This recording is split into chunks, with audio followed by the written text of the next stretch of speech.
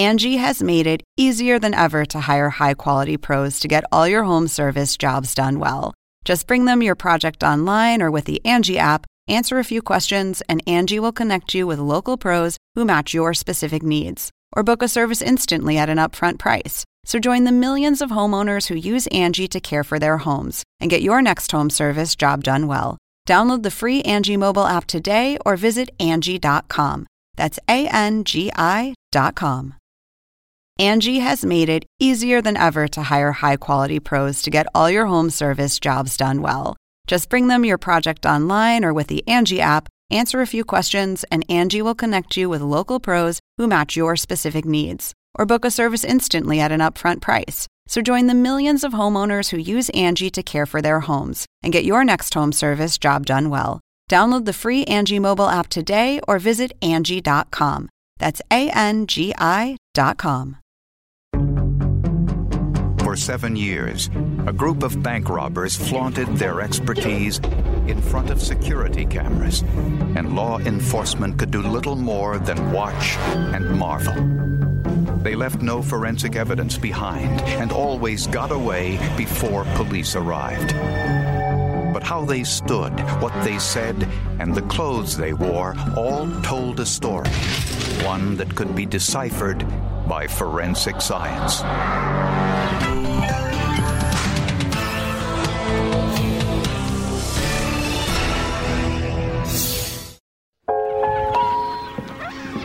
Calabash, North Carolina is a quiet fishing town located just over the state line from Myrtle Beach, South Carolina. To sum it up, is a perfect place to live, quiet, the best seafood in the world, and that's how Calabash was known.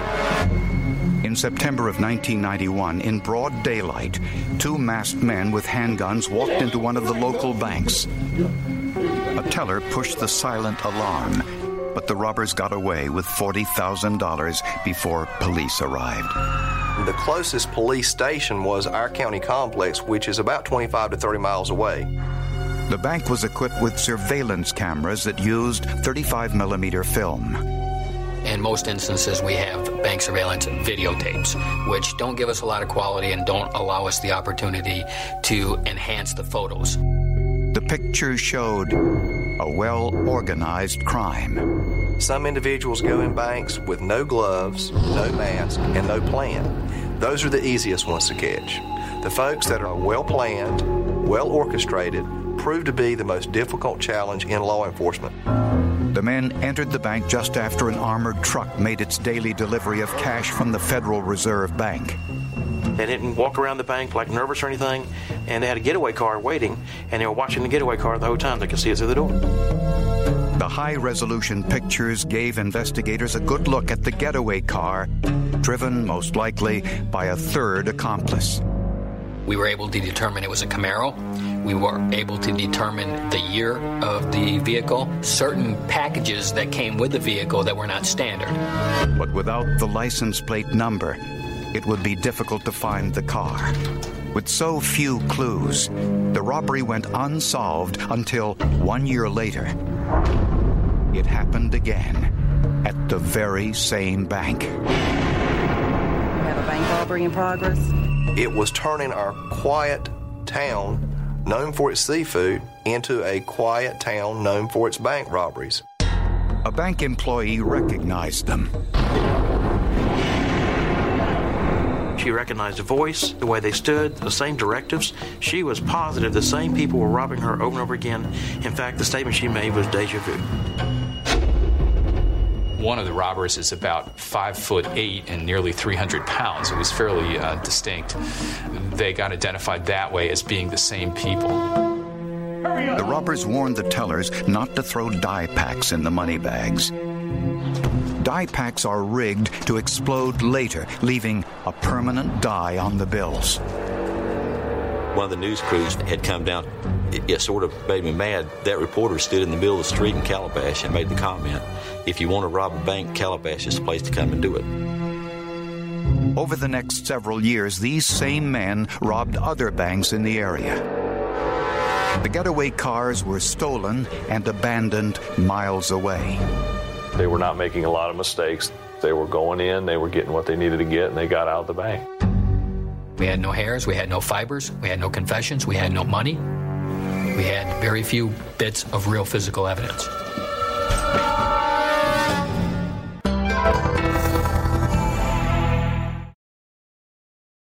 Angie has made it easier than ever to hire high-quality pros to get all your home service jobs done well. Just bring them your project online or with the Angie app, answer a few questions, and Angie will connect you with local pros who match your specific needs. Or book a service instantly at an upfront price. So join the millions of homeowners who use Angie to care for their homes and get your next home service job done well. Download the free Angie mobile app today or visit Angie.com. That's ANGI.com. Angie has made it easier than ever to hire high-quality pros to get all your home service jobs done well. Whether it's routine maintenance, an emergency repair, or a dream project, Angie lets you compare quotes from multiple local pros, browse homeowner reviews, and even book a service instantly. Angie's been connecting people with skilled pros for nearly 30 years. So the next time you have a home project, bring it to Angie to get your job done well. Download the free Angie mobile app today or visit Angie.com. That's ANGI.com.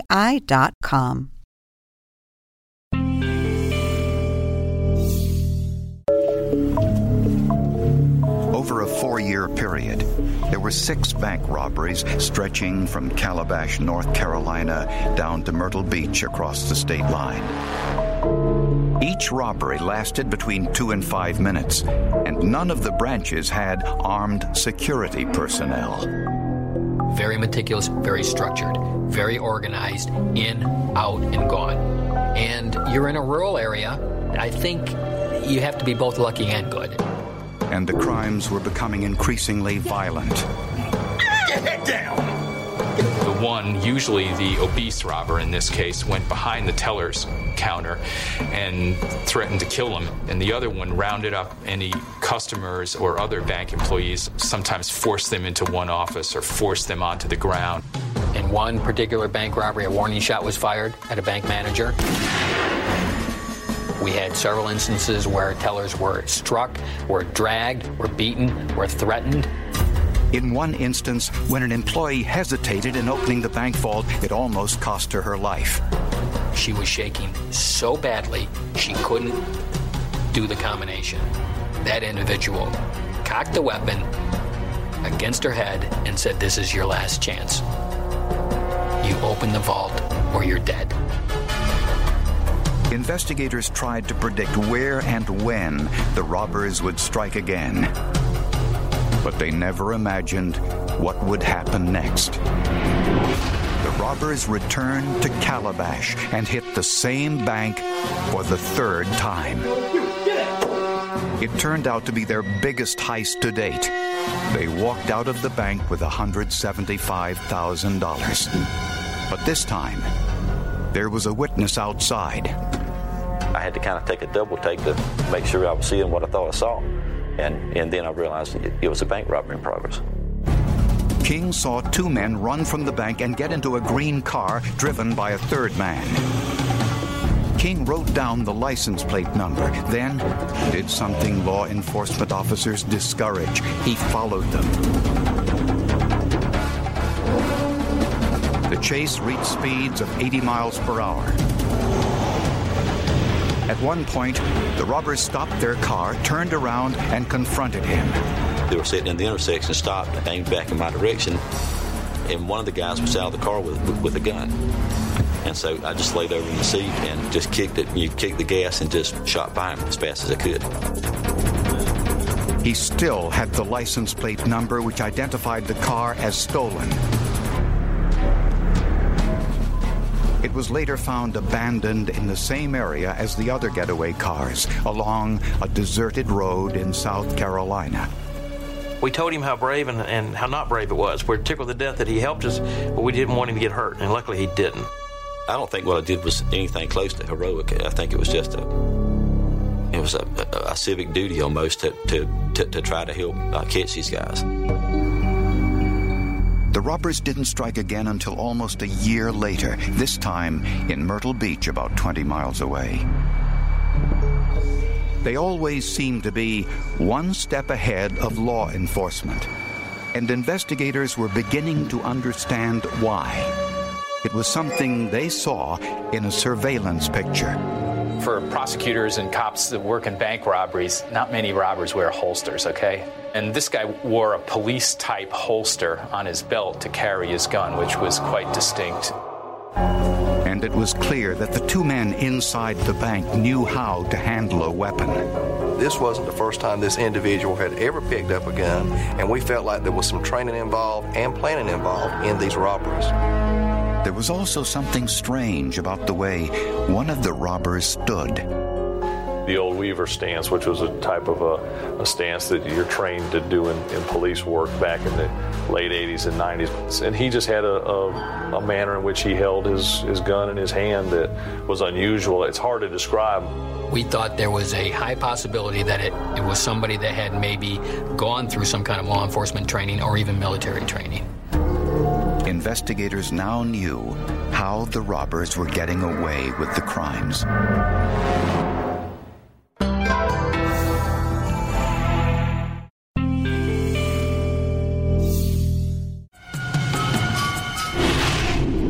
Police now believe that the men robbing banks throughout North and South Carolina were somehow involved in law enforcement. Over a 6-year period, they had gotten away with close to $500,000. Their favorite target was the small town of Calabash. At the time, the nearest police station was a 20-minute drive away. They robbed the same bank 3 times. I think that they had nerve to go into these banks on more than one occasion, but also to stay inside the banks as long as they stayed in. Why the individuals chose North Carolina National Bank 3 times, we do not know. But we do know that apparently they did this because they had been successful. And I think with each robbery, it became easier and easier, and they became more confident.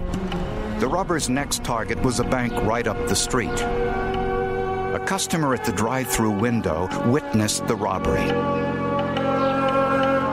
He also noticed a third man in a pickup truck who appeared to be the lookout, and he wrote down the license plate number.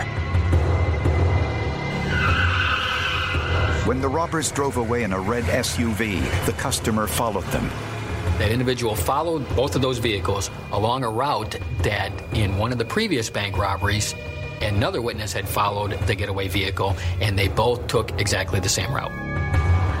The bank customer eventually lost the robbers, but the license plate number turned out to be an enormous break.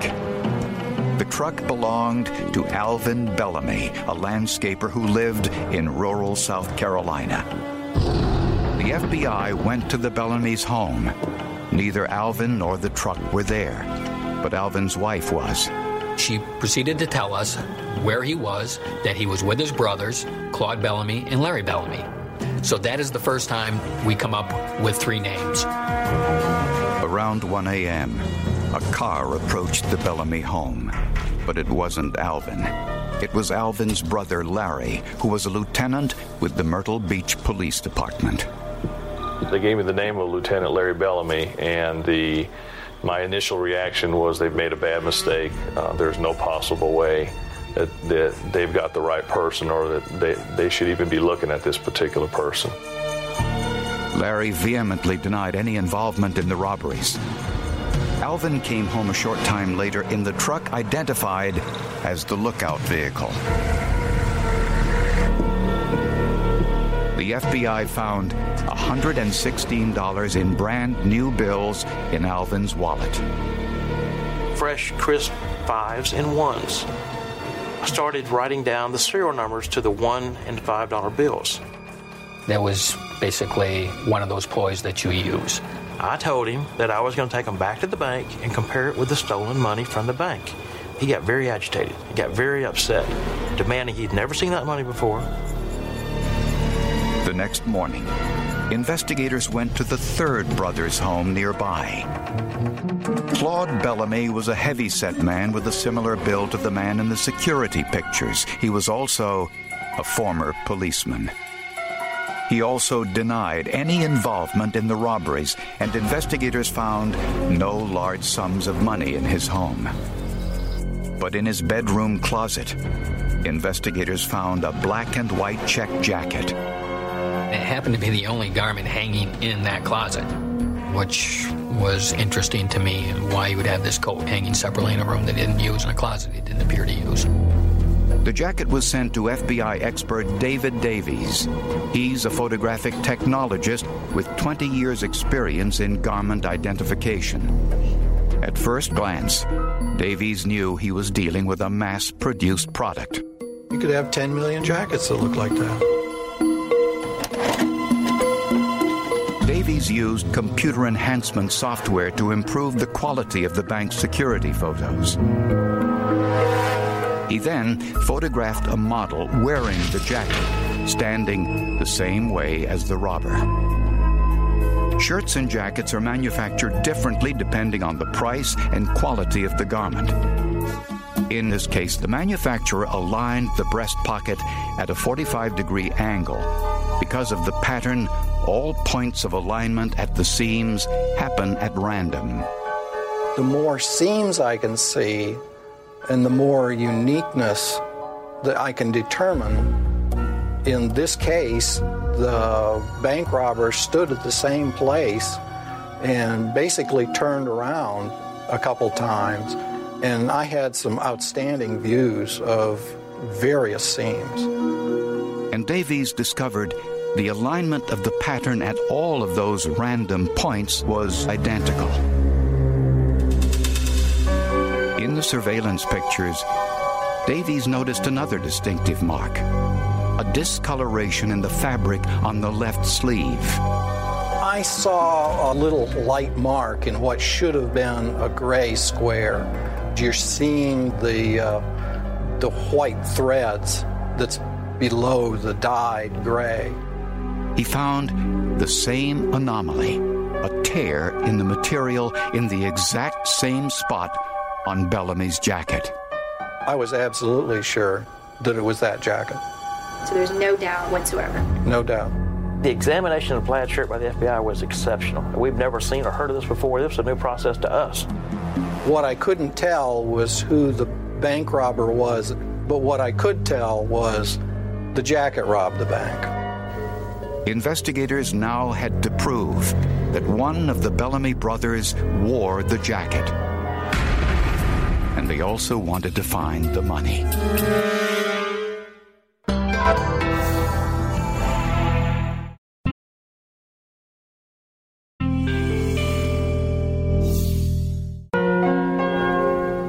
The FBI's photographic analyst determined that the jacket found in Claude Bellamy's home had been worn by one of the bank robbers.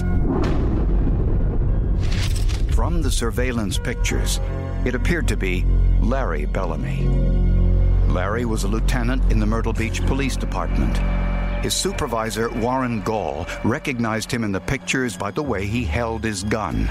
I have been on the range numerous times with Larry when we were qualifying for the police department, and I knew his stance, I knew his pose, and it was exact. Larry's shooting stance was unique. It was a combination of two different styles taught at the police academy. Larry had never really adjusted to the new stance and shot with a hybrid sort of stance in between the old square-shouldered stance and the newer Weaver stance that was quite distinctive. A number of these witnesses had been on the shooting range practicing with him for years and recognized that shooting stance. Larry knew a great deal about bank robbery because he was a crime scene specialist. He worked bank robberies as a crime scene officer. He took fingerprints, photographs. He communicated with bank tellers and employees in the FBI in the incidents that occurred in Myrtle Beach. He was aware of evidence. He was aware of what is looked for in terms of evidence at a crime scene. Incredibly, Larry Bellamy helped investigate one of his own crimes. Hindsight being 20/20, looking back at the day that we located the stolen car, I remember Larry Bellamy showing up on the scene, offering his assistance to us because he was a crime scene officer with the Myrtle Beach Police Department. Larry's timesheets indicated he was not working when the robberies occurred. Investigators also discovered an interesting clue in the way the getaway vehicles were abandoned.